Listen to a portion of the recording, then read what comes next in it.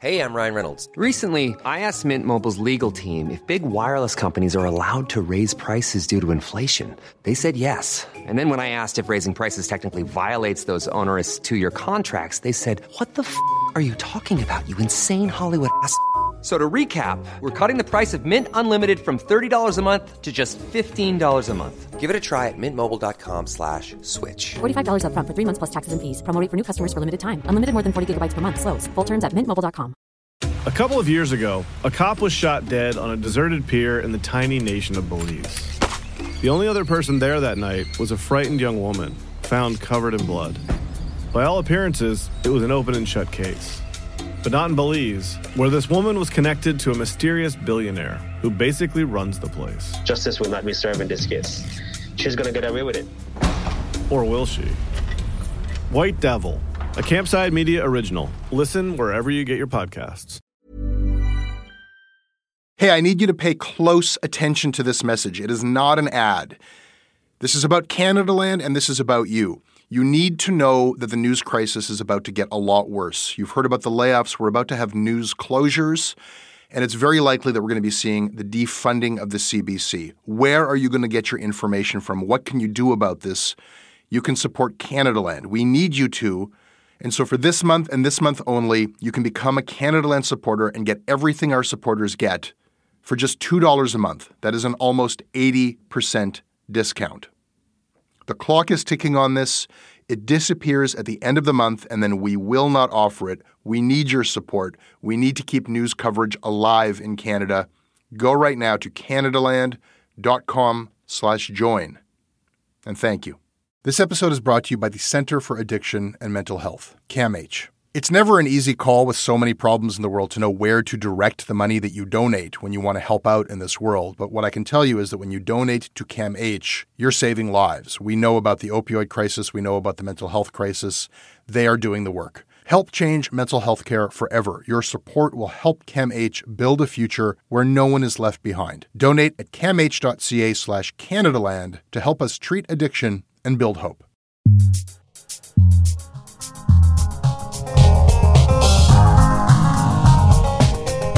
What do we even call you, Paul Wells? What do you do these days?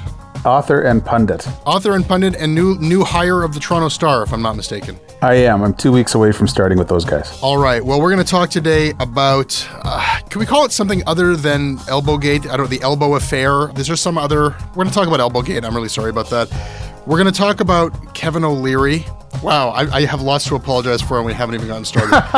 And we're going to talk about opera. So the hits just keep coming. Paul Wells, welcome back to Canadaland Shortcuts. Always good to be here.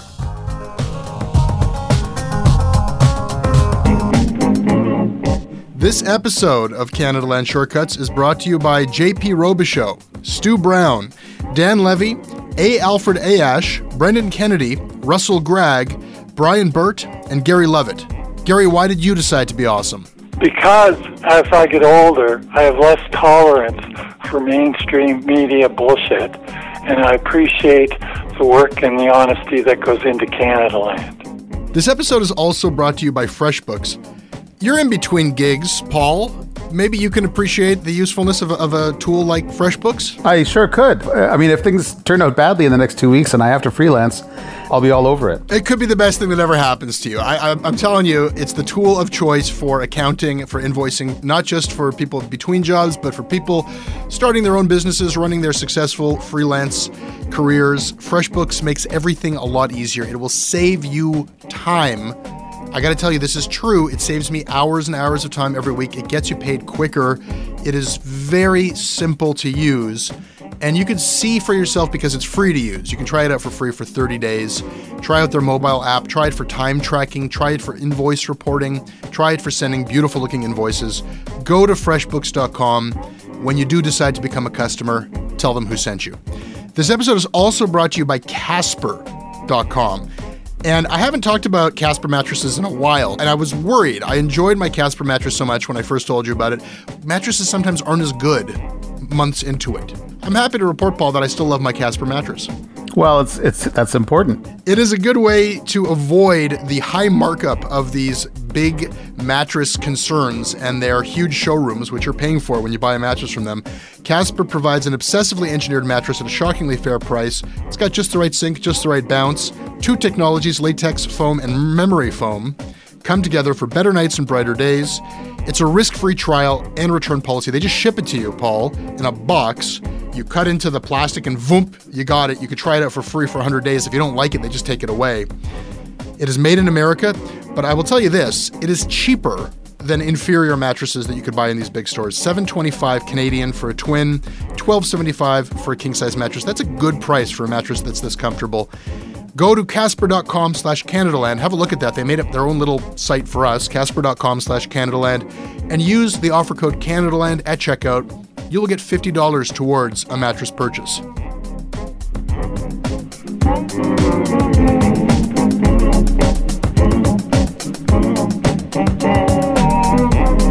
This episode is brought to you by Douglas, a mattress trusted by more than 200,000 Canadians from coast to coast to coast. Trust is important. There are a lot of mattress lies out there, a lot of mattress liars. And I didn't intend the pun, but it occurred to me that there is one as I was saying those words. Listen, I am not lying to you. I have experienced the Douglas mattress. It is an exceptional mattress at a surprisingly affordable price point. It is a mattress that sleeps cool, doesn't have that weird thing in the summer where the mattress gets like an oven. It's a very good product. It's delivered to your house in a box. You don't have to go to a big mattress store. It is a medium firm mattress, which is what Canadians prefer, and it comes with a 365-night trial and a 20-year warranty. What more can I tell you? Douglas is giving our listeners a free sleep bundle with each mattress purchase. Get the sheets, pillows, mattress, and pillow protectors free with your Douglas purchase today. Visit douglas.ca/Canadaland to claim this offer. This episode is brought to you by the Center for Addiction and Mental Health, CAMH. We hear a lot about the opioid crisis. We talk a lot about the mental health crisis. These are serious problems. These problems affect us all. They've affected my life and my community. They're not intractable problems. I don't know what's going to solve them on a policy level, but day to day, helping people, that's what CAMH does. They do it on the ground when people need help, and they do it through research. The team at CAMH gave our team a tour of their facilities, and we were really just blown away by the incredible, heroic work that they're doing every day. They treat everyone with dignity, and their research is seeking and finding real solutions for everyone around the world. Help change mental health care forever. Your support will help CAMH build a future where no one is left behind. Donate at camh.ca/Canadaland to help CAMH treat addiction and build hope. Elbowgate. Elbowgate. Elbowgate. Total fucking nonsense was my initial reaction when this broke. It wasn't called Elbowgate. There was just all these tweets about some kerfuffle, and I watched the footage of it, and I tweeted something about how, like, I'd love to give you a hot take, but there's a good episode of Paw Patrol on right now, which was a joke because everyone knows that there's never been a good episode of Paw Patrol. And then, like, I woke up the next morning, Paul, and that's what it was called, Elbowgate. I don't take credit for that. Other people were calling it Elbowgate, but we were not creative in naming this thing. And I think the general response from the public is almost instantly that they were sick of the media's fixation on this and how they couldn't avoid hearing about it. And I know that on Parker Donham's blog, contrarian.ca, he wrote that the media, the press gallery, was wildly out of step with the Canadian public, that people just don't care about this. What do you think? Was it important? Did we make too much of it? Probably, but there's exculpating circumstances. First of all, to some extent, if the House of Commons vanishes up its own ass, we have to cover that. And Parker's thesis is that no outrage at what the Prime Minister did can be permitted because he's such a lovely guy and he's surrounded by scoundrels. And fine, that's a legitimate point of view. It doesn't happen to be mine. I've actually, for my sins, been in this town for 21 years covering politicians. I have never seen a Prime Minister kind of get up and physically organize the House of Commons personnel according to his pleasure. That's actually unprecedented in my experience. So I'm allowed to say, hey, guy, don't do that, you know. But then a process begins. And the process, which I commented on the next day, entailed a fair amount of crocodile tear delivery on every side of the House of Commons, you know. The sort of odd silence as the MPs contemplated the horrific nature of what they had seen. I gave about 7 or 8 of them a chance in the debate that happened the next day to get up and say, maybe we're laying it on a bit thick. But they wouldn't do it. But at that point, there's a process underway. And the process, I'm afraid to say, is not done. The Prime Minister's been, his case has been shunted off to some parliamentary committee, which will be holding anguished testimony. And in the nature of things, I suspect a lot of news organizations are going to cover that too. That's not necessarily us weighing in on the propriety of the thing. It's just the damnedest thing is happening at the House of Commons, and we're going to have reporters there. I take your point. I mean, even before we get into the NDP's reaction or the media's reaction, the event itself, just to see the Prime Minister, the head of the Canadian government, throw this temper tantrum and see that Gordon Brown is having trouble getting to his seat because the NDP, and say, I'm going to do something about this. And he stomps over it, move aside, get the fuck out of my way. And then, Ruth Ellen Brousseau's boob is sort of a accidental casualty. And apparently that hurts really bad, I'm told. Yes, I too must take expert testimony on the matter, but yes. Yeah, I'll believe that, absolutely. But, that is not so cool that he did that. And whether you want to wag your finger at him or just point out that, that's never happened before, because that's your job to point out strange things that happen in Parliament, that seems like fair game. I think that the public's response was just about how the media made such a meal out of it, and that was nowhere better in evidence than in the Hamilton Spectator's editorial, where following the Beaverton, writing a satirical piece about how, an exaggeration of your point that the NDP, the Beaverton wrote they showed up in neck braces and arm slings the next day, and the Hamilton Spectator thought that was true. And it's sort of like who's finger wagging who, because the Hamilton Spectator said, well, the NDP really didn't need to make such a meal out of it as to show up in neck braces. Yes. And then when that was pointed out by Joey Coleman, they removed that without any correction listed. So it's a very silly thing that spawned a lot of silly things and had all sorts of reverberations. I'm busy sort of second-guessing our actions. Incidentally, I hate to refer to the press gallery as us and our. I mean, it's a bunch of individuals with different reactions. But I'm justifying my own writing and some other people's writing, but I will note that some of my colleagues were a little more careless. Michael Denton at the National Post was one of them. He quickly declared that this would lead to a rapid decline in the Liberals' support in the polls. That decline in the support of the polls has actually been pretty slow to show up, you know. And I can explain what happened in the polls or what didn't happen in the polls. I regret the instinct to declare that such and such is going to lead to any change in the polls. It actually is in our business to handicap next week polls. But on the other hand, I get a little peeved when people come up to us later and say, the polls haven't moved. You've wasted your energy. No. I'm in the business of describing what happens in the House of Commons, and goddamn the polls. They move up, they move down, whatever. I judge these things by my own lights, and I didn't think the Prime Minister had a good day, but I think the opposition spent the next morning carefully blowing up their own credibility. Wasting the opportunity, perhaps, by overplaying their hand, I guess. A lot of people just saw it as a wash, you know? And to the extent that some people like the Prime Minister better than any of them, he was the only guy delivering some kind of reflex, unconsidered response. Like what the NDP was doing is the sort of thing that Tom Mulcair does. It's the sort of thing that he learned in the appalling setting of the Quebec National Assembly, where Federalists never dare to say that they're just Federalists, so they keep thinking up weird gimmicks to advance their cause. And he comes from the Quebec Liberal Party, where making a show of blocking the Conservative whip, who for all we know may have been in on the theater, like that's how weird things were. And then Justin Trudeau, who used to be a bouncer in a bar, gets up and pushes some people around. And even some people who wish he wouldn't do that, I think the reaction was, well, at least one guy wasn't reading a script. My reaction was, don't do that. And some people's reaction was, look, in a weird place, people do weird things, you know? Yeah, I think that was the intent of his action, was like, look, I'm the leader and I'm going to take control. Enough of this silliness, you guys. You get the fuck out of my way. Let's get back to work here. And I don't know, he just can't pull that off, or he didn't pull it off, or maybe because the boob got elbowed, it didn't work. Well, I really think, and I'm borrowing from Jason Kenney here, I think it was actually a bit of an insight. It really is the kind of thing you do if you have spent some time being a bouncer in a bar. You're not really that interested in parsing the fine details of what's going on. You just need people to not be in the place they are, because them being where they are is causing trouble. And you deal with stuff later, right? And so I think that the bouncer thing came back for the Prime Minister. I like this theory that we should rethink Trudeau as a guy who's just sort of hardwired to act like a bouncer in a bar. It's not consistent with my... Okay. He has, however, emerged from this as intact or maybe even better than before. And there's actually a point where I feel like he probably should get dinged beyond the hissy fit. And this has to do with something that came to our attention. I really want to get your thoughts on this. We got an email here from somebody who works at a talk radio station in a mid-market Canadian city, didn't want us to use his name, and said, look, this might be of interest to you. We have tried at this talk radio station to get the Prime Minister in for an interview. All of our interview requests to the PMO get rejected.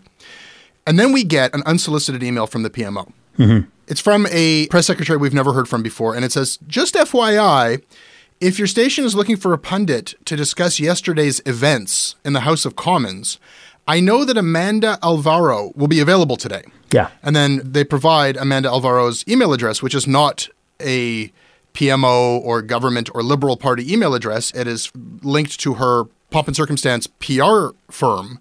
Yet the PMO is suggesting her to media. And the person who sent this to us felt that was weird and said, everybody here was really uncomfortable with it, but our management said, you're going to put her on, no questions asked. And they actually introduced her on the air as a Liberal spokesperson, which is not actually accurate, because when we got Amanda Alvaro on the phone, we said, are you a Liberal spokesperson? And she answered in the darndest way. She said, yes, I've been a Liberal spokesperson in the past. Yes.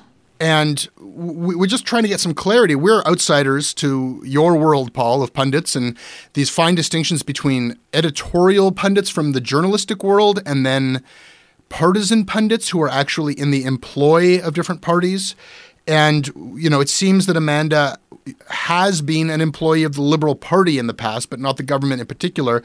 We had questions for her, but we also feel like, isn't this strange? And I just want to know, is that strange that the PMO is shopping around to media a friendly voice who is not actually officially connected to them in any kind of employer-employee way? My hunch, and it's only a hunch, is that this person at the PMO was cutting some corners and assuming that things were widely known that aren't widely known, rather than fiendishly seeking to mislead.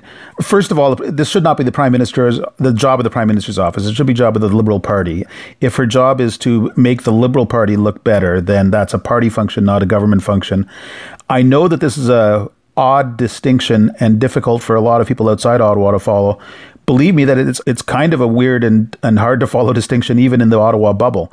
There was a day during Stephen Harper's government when the two top people in his communications office, Corey Tenaik and Dimitri Soudis, they took a day off work so they could traipse over to the National Press Theatre and hold a press conference as Conservative spokespeople.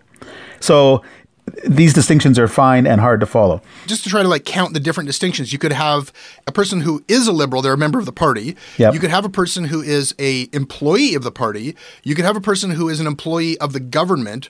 Or you could have a independent voice who is not necessarily independent as, when we think of a pundit and we think of you or Andrew Coyne or somebody, I think it would surprise a lot of people to find out oh yeah, and then, during elections they work for that party. That's not true of that sort of pundit. Yeah. But we're focused here on the politicians and their behavior or the politically affiliated people. Mm-hmm. But these panel shows, do they do a great job of letting viewers know who they're hearing from in these panel discussions and who's paying them? I don't think that these distinctions are sometimes drawn clearly enough. I mean, sometimes to my horror, I have shown up as a media guy, commentator, gunslinger for hire on a televised dinner-time political chat show and discovered that the lineup is person everyone on earth knows is a New Democrat, comma, person everyone on earth knows is a Conservative, comma, and Paul Wells. And I think, well, Jesus, why would you not think I'm a Liberal in that setup, And I try and get a better accounting of who's going to be showing up now than I used to, because that's not great. And then there are these sort of cloudy affiliations.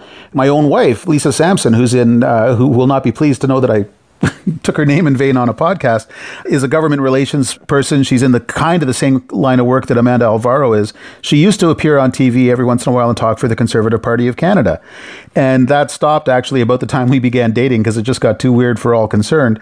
But she was never paid by the Conservative Party of Canada. She was known to be sympathetic to the Conservatives and quick on her feet. So off she went to do some television every once in a while, And maybe these things should be a little bit more clearly defined.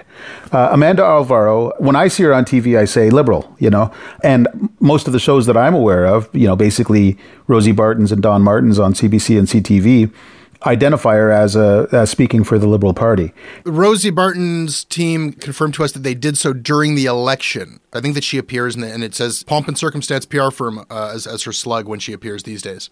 When I think of Amanda Alvaro, one of the things that comes to mind is that she organized this Justin Unplugged cocktails, candid conversation, ladies' night.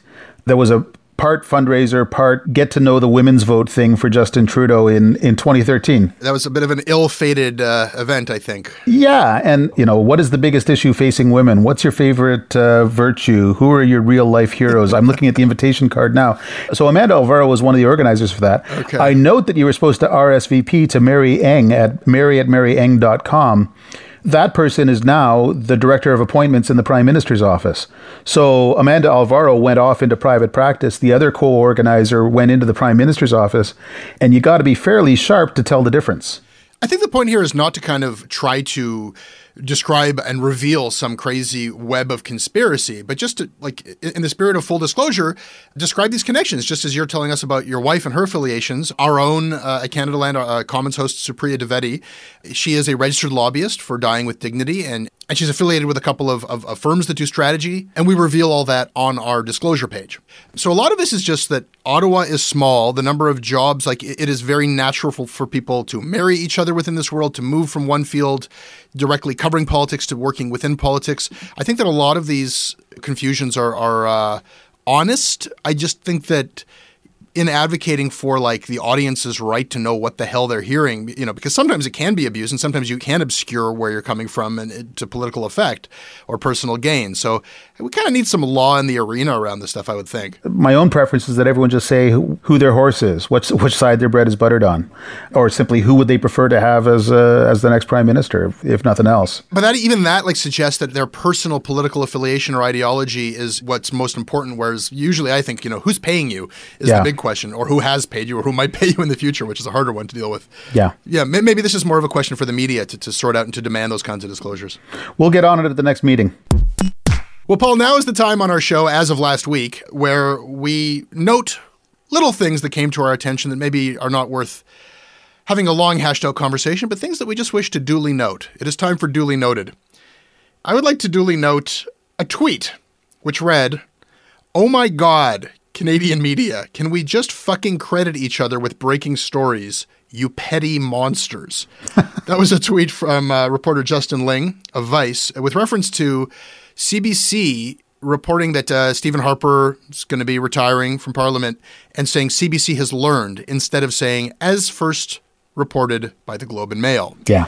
And this is something that I think only matters to journalists. I don't think anybody really gives a damn about who broke a story.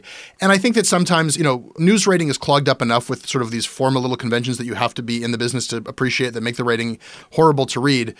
I'm not going to say that needs to be in there every time, that you've got to cite exactly who broke the story first, but to take credit for it yourself or to imply that you took credit for it. And CBC, as Justin Ling pointed out in subsequent tweets, is just awful at this. They act as if they are the only news organization in the country, and they will actually suggest that they broke stories that their colleagues broke. And that's something that I wanted to duly note. Duly noted. I would like to note that the New York Times did what I think should normally be the most reviled kind of story, which is a social media story. Here's something we saw on social media, but it was such a cute story. This lady in Texas went to her local grocery store and came out with a mask of the Star Wars creature Chewbacca. And then speaking into her phone in the parking lot of the shopping center, announced that this was going to be her mask. It was not going to go to her kids. And then she put the Chewbacca mask on and laughed helplessly for several minutes and then posted the video on Facebook.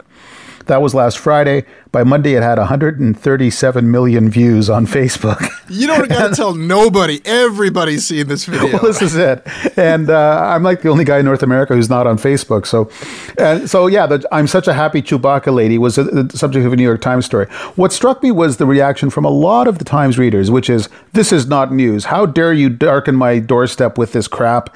And I actually worry, I actually am sometimes a little serious about this. I worry that we imagine or hope that our news organizations and our morning news report is going to be a ranked list of the 7 most important things that happened on the planet yesterday. And that's never been what news is. News has always been about interesting kidnappings or plucky teenage girls swimming across Lake Ontario or whatever. And I was pretty happy the New York Times told me about Chewbacca Lady. I simply hope that our readers, as well as the practitioners of our craft, won't spend too much time jamming pickles up their asses, because life is too short. Chewbacca Woman brought joy into our lives. Duly noted. If this party wants to win the next election, it's very simple. There'll be 3 issues: jobs, jobs, and jobs.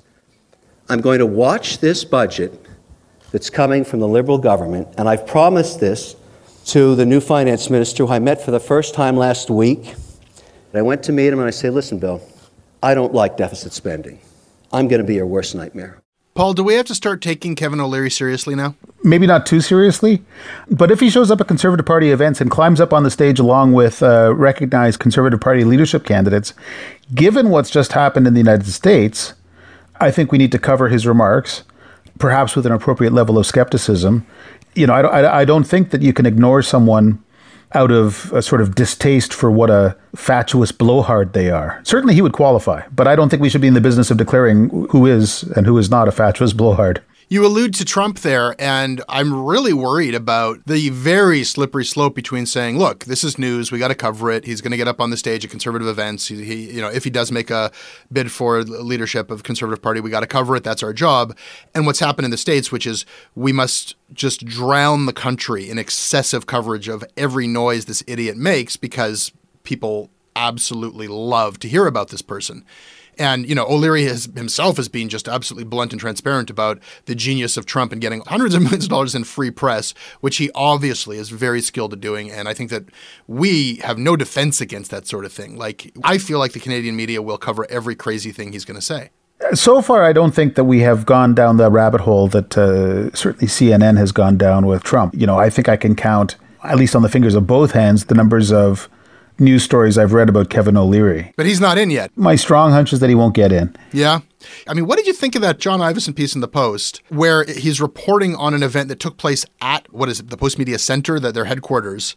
The whole thing felt very much like a stage-managed piece of kind of pre-written, call up John Ivison, you know, you can have the story, and here it is. And it was just sort of an uncritical and maybe even fawning piece of reporting that suggested that this guy's here now. Yeah, that is one of the things that Ivison does, not to fawn, but to hear out politicians, certainly including the Conservatives when they were in power, and to report what they're up to. It's not that to come when he is beckoned to do as he is expected to do. Well, access journalism involves trading as a measure of skepticism for a measure of access. I've done it. Bob Fife is rampaging across the front page of the Globe day after day after day with variations on that. It has its value. I think sophisticated readers, know what it is. Frankly, I hope I can get some of that sweet, sweet access action at the Star and put the fight to Bob Fife. We'll see how that works out. And now I get this higher. Now I understand what's happening. But I'm struck by O'Leary's sense of himself. If he is Bill Morneau's worst nightmare, then Bill Morneau is going through the easiest ride of any finance minister since Confederation right now, because he's not doing a thing except waving his jaw to make life hard for the finance minister. Kevin O'Leary thinks he's someone's worst nightmare. My hunch is that Bill Morneau has already forgotten the conversation. Enough of this garbage. Let's talk about opera. Okay. Do you want to run through this one? I actually even forget which opera was being performed at the Canadian Opera Company, but it was Rossini, therefore usually fairly slight and tuneful, but not that significant. And the Canadian Opera Company decided they would do up a aggressively modernist, confrontational, in-your-face production of Rossini. My friend Arthur Kaptanis, who was at the Montreal Gazette when I started back in the late 80s and is still writing about classical music, wrote a classic Arthur Kaptanis review of the thing and kind of made gentle fun of all of this overwrought nonsense. Frankly, it was not anywhere close to the harshest review I've ever read. But apparently the Canadian Opera Company wrote to the National Post with some trivial factual concerns that would have been easily fixed. The Post pulled the review online. It had never appeared in print. It had still not gone back online 2 weeks later. Arthur at some point decided he was no longer welcome. He announced to the Post that he was no longer going to send them freelance music reviews. And then he sent his review to an online classical music website who ran it as the spiked review of the controversial Arthur Kaptanis, and much drama ensued. Frankly, more than had been at the opera. The COC, I think reasonably, emailed their entire correspondence with the Post's arts editor to show that they had not at any point demanded that the review be taken down. But the damage was done. The Post looks cowed by an arts organization. The poor arts editor, had a sense of humor about it on Twitter. He said, "There I am under the thumb of big opera." The thing that stands out to me is the arts editor quickly apologizes for even carrying hot reviews of arts events in the first place because they don't get a lot of eyeballs on the website. And secondly, all the way through this correspondence with the COC, he's angling for complimentary tickets to the next performance of the opera. Paul, we fell down on this one. People brought it to our attention just as it was happening and said, this is obviously something for Canadaland. And we did look into it, and I think we were too quick to turn away because once we established that the Canadian Opera Company had not, in fact, asked or really put any pressure on the Post to remove the review, that was entirely the Post's doing, we said, okay, well, there's nothing to see here. And had we looked a little bit closer, we would have reported what actually the Washington Post reported, and then it was reprinted in the Toronto Star, which is sort of bizarre. It tells you something else about arts coverage in Canada that we that it made it that far. But it did become, I think, a really telling story, not just because, Dustin Parks is the arts editor. He's been on Canadaland before in his previous life as a sports journalist. And they just sort of complained about the review without saying that it should be removed. And he said, oh, wow, I'll take it down immediately and wait until we have time to adjust it and put it back up again. And that's when your friend Arthur said, just forget about the whole thing. What it tells us something about arts coverage, beyond the complimentary ticket aspect of this, is that Dustin explained to the opera company, as you mentioned, he said, I really hate running reviews for performing arts. They simply get no attention online and almost always end up as our poorest performing pieces of digital content. On the other hand, I really want to give attention to performing arts, especially for the best stuff this country is producing. I think this has been the problem with Canadian arts coverage for a long time, is that we can't make up our minds whether our role in the media is to review this stuff and provide critical discourse about our cultural institutions and about operas and movies and plays and everything that we make here in this country, or if we are in some cheerleading capacity trying to God damn it, Canadians, go check out your own operas and symphonies and films, because Canadians don't really do that very much. Yeah. We haven't solved that identity crisis. I think it's always been true that most people don't give a rat's ass what got played at the symphony last night, or was the soprano up to snuff at the opera company, or even did Rush play Red Barchetta last night at the arena? I suspect that these are niche questions, even when the band in question is Rush or Diana Krall, or you'd never believe it reading my Twitter feed, but I suspect most people don't even care about Drake. But I don't think that means that it's useless to write those reviews. First of all, because it allows you to treat this the way a journalist would treat something, with some level of independent judgment. It keeps you away from cheerleading. Secondly, the tiny fraction of your readership that does read this stuff is so grateful it's there.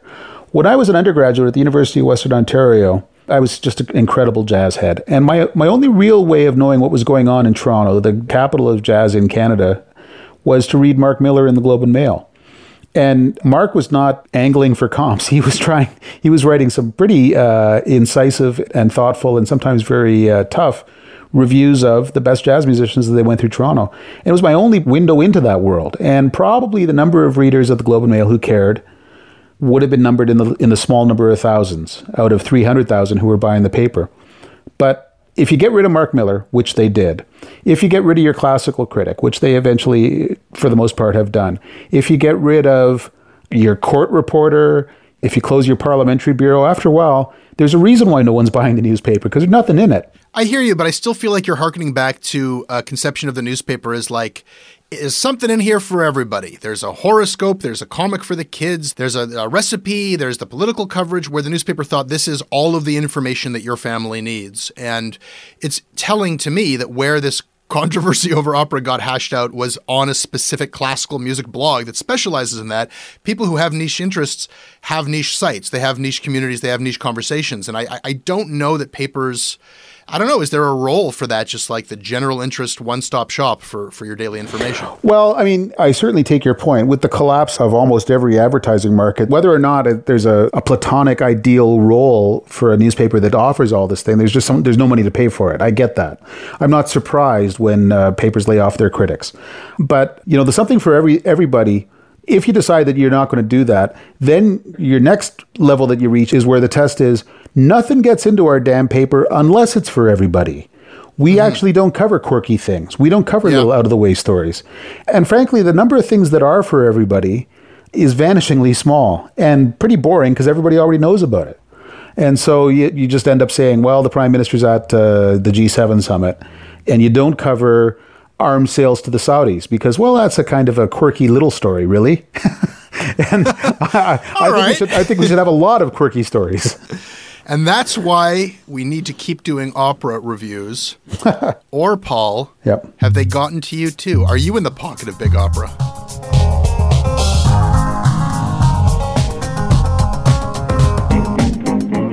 Paul Wells, thank you very much. Thanks for having me.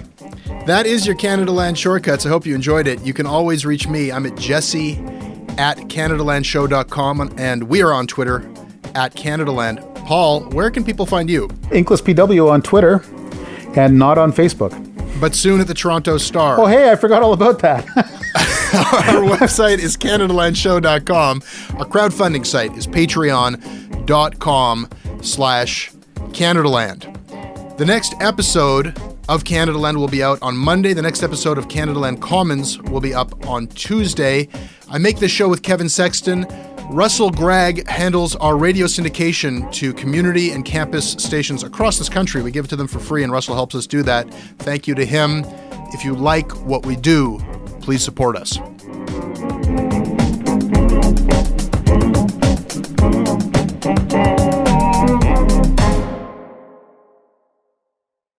Hey, I need you to pay close attention to this message. It is not an ad.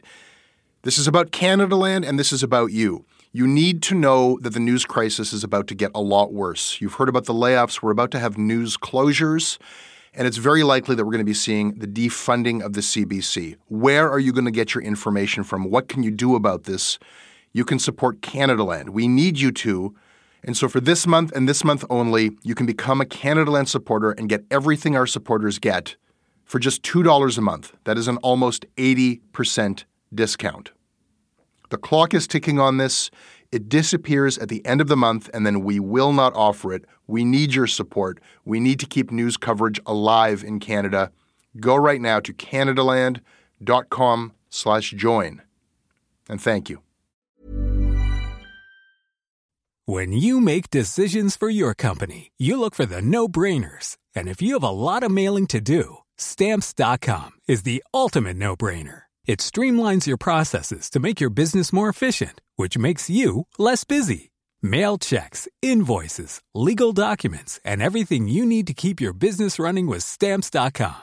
Seamlessly connect with every major marketplace and shopping cart. Schedule package pickups and see your cheapest and fastest shipping options from different carriers, with rates up to 89% off USPS and UPS rates. And with the Stamps.com mobile app, you can take care of mailing and shipping wherever you are. Make the same no-brainer decision as over 1 million other businesses with Stamps.com. Sign up with code PROGRAM for a 4-week trial, plus free postage and a free digital scale. No long-term commitments or contracts. That's Stamps.com.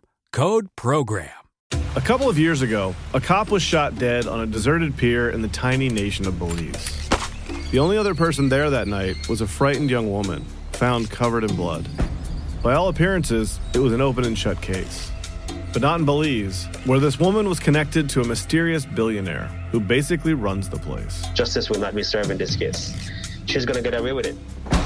Or will she?